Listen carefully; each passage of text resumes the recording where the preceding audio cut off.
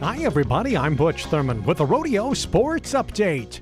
Today on the program, we'll preview the upcoming PBR event in Duluth, Georgia. This is George Strait, and I'm proud to introduce the new Wrangler National Patriot Program, created to provide funding and support to America's wounded and fallen soldiers and their families. When you purchase special Wrangler National Patriot apparel, we'll make a generous donation to help veterans and their families. With help from local rodeos, the money will stay right in your own community.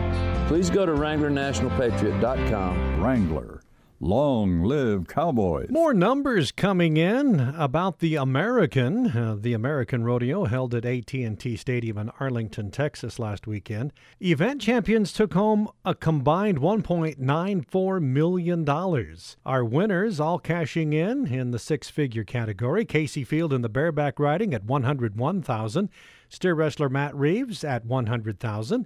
Team roping, it's Luke Brown and Joseph Harrison, $103,000 each. Saddle bronc rider Wyatt Casper and calf roper Shad Mayfield, your big winners, $603,000 apiece.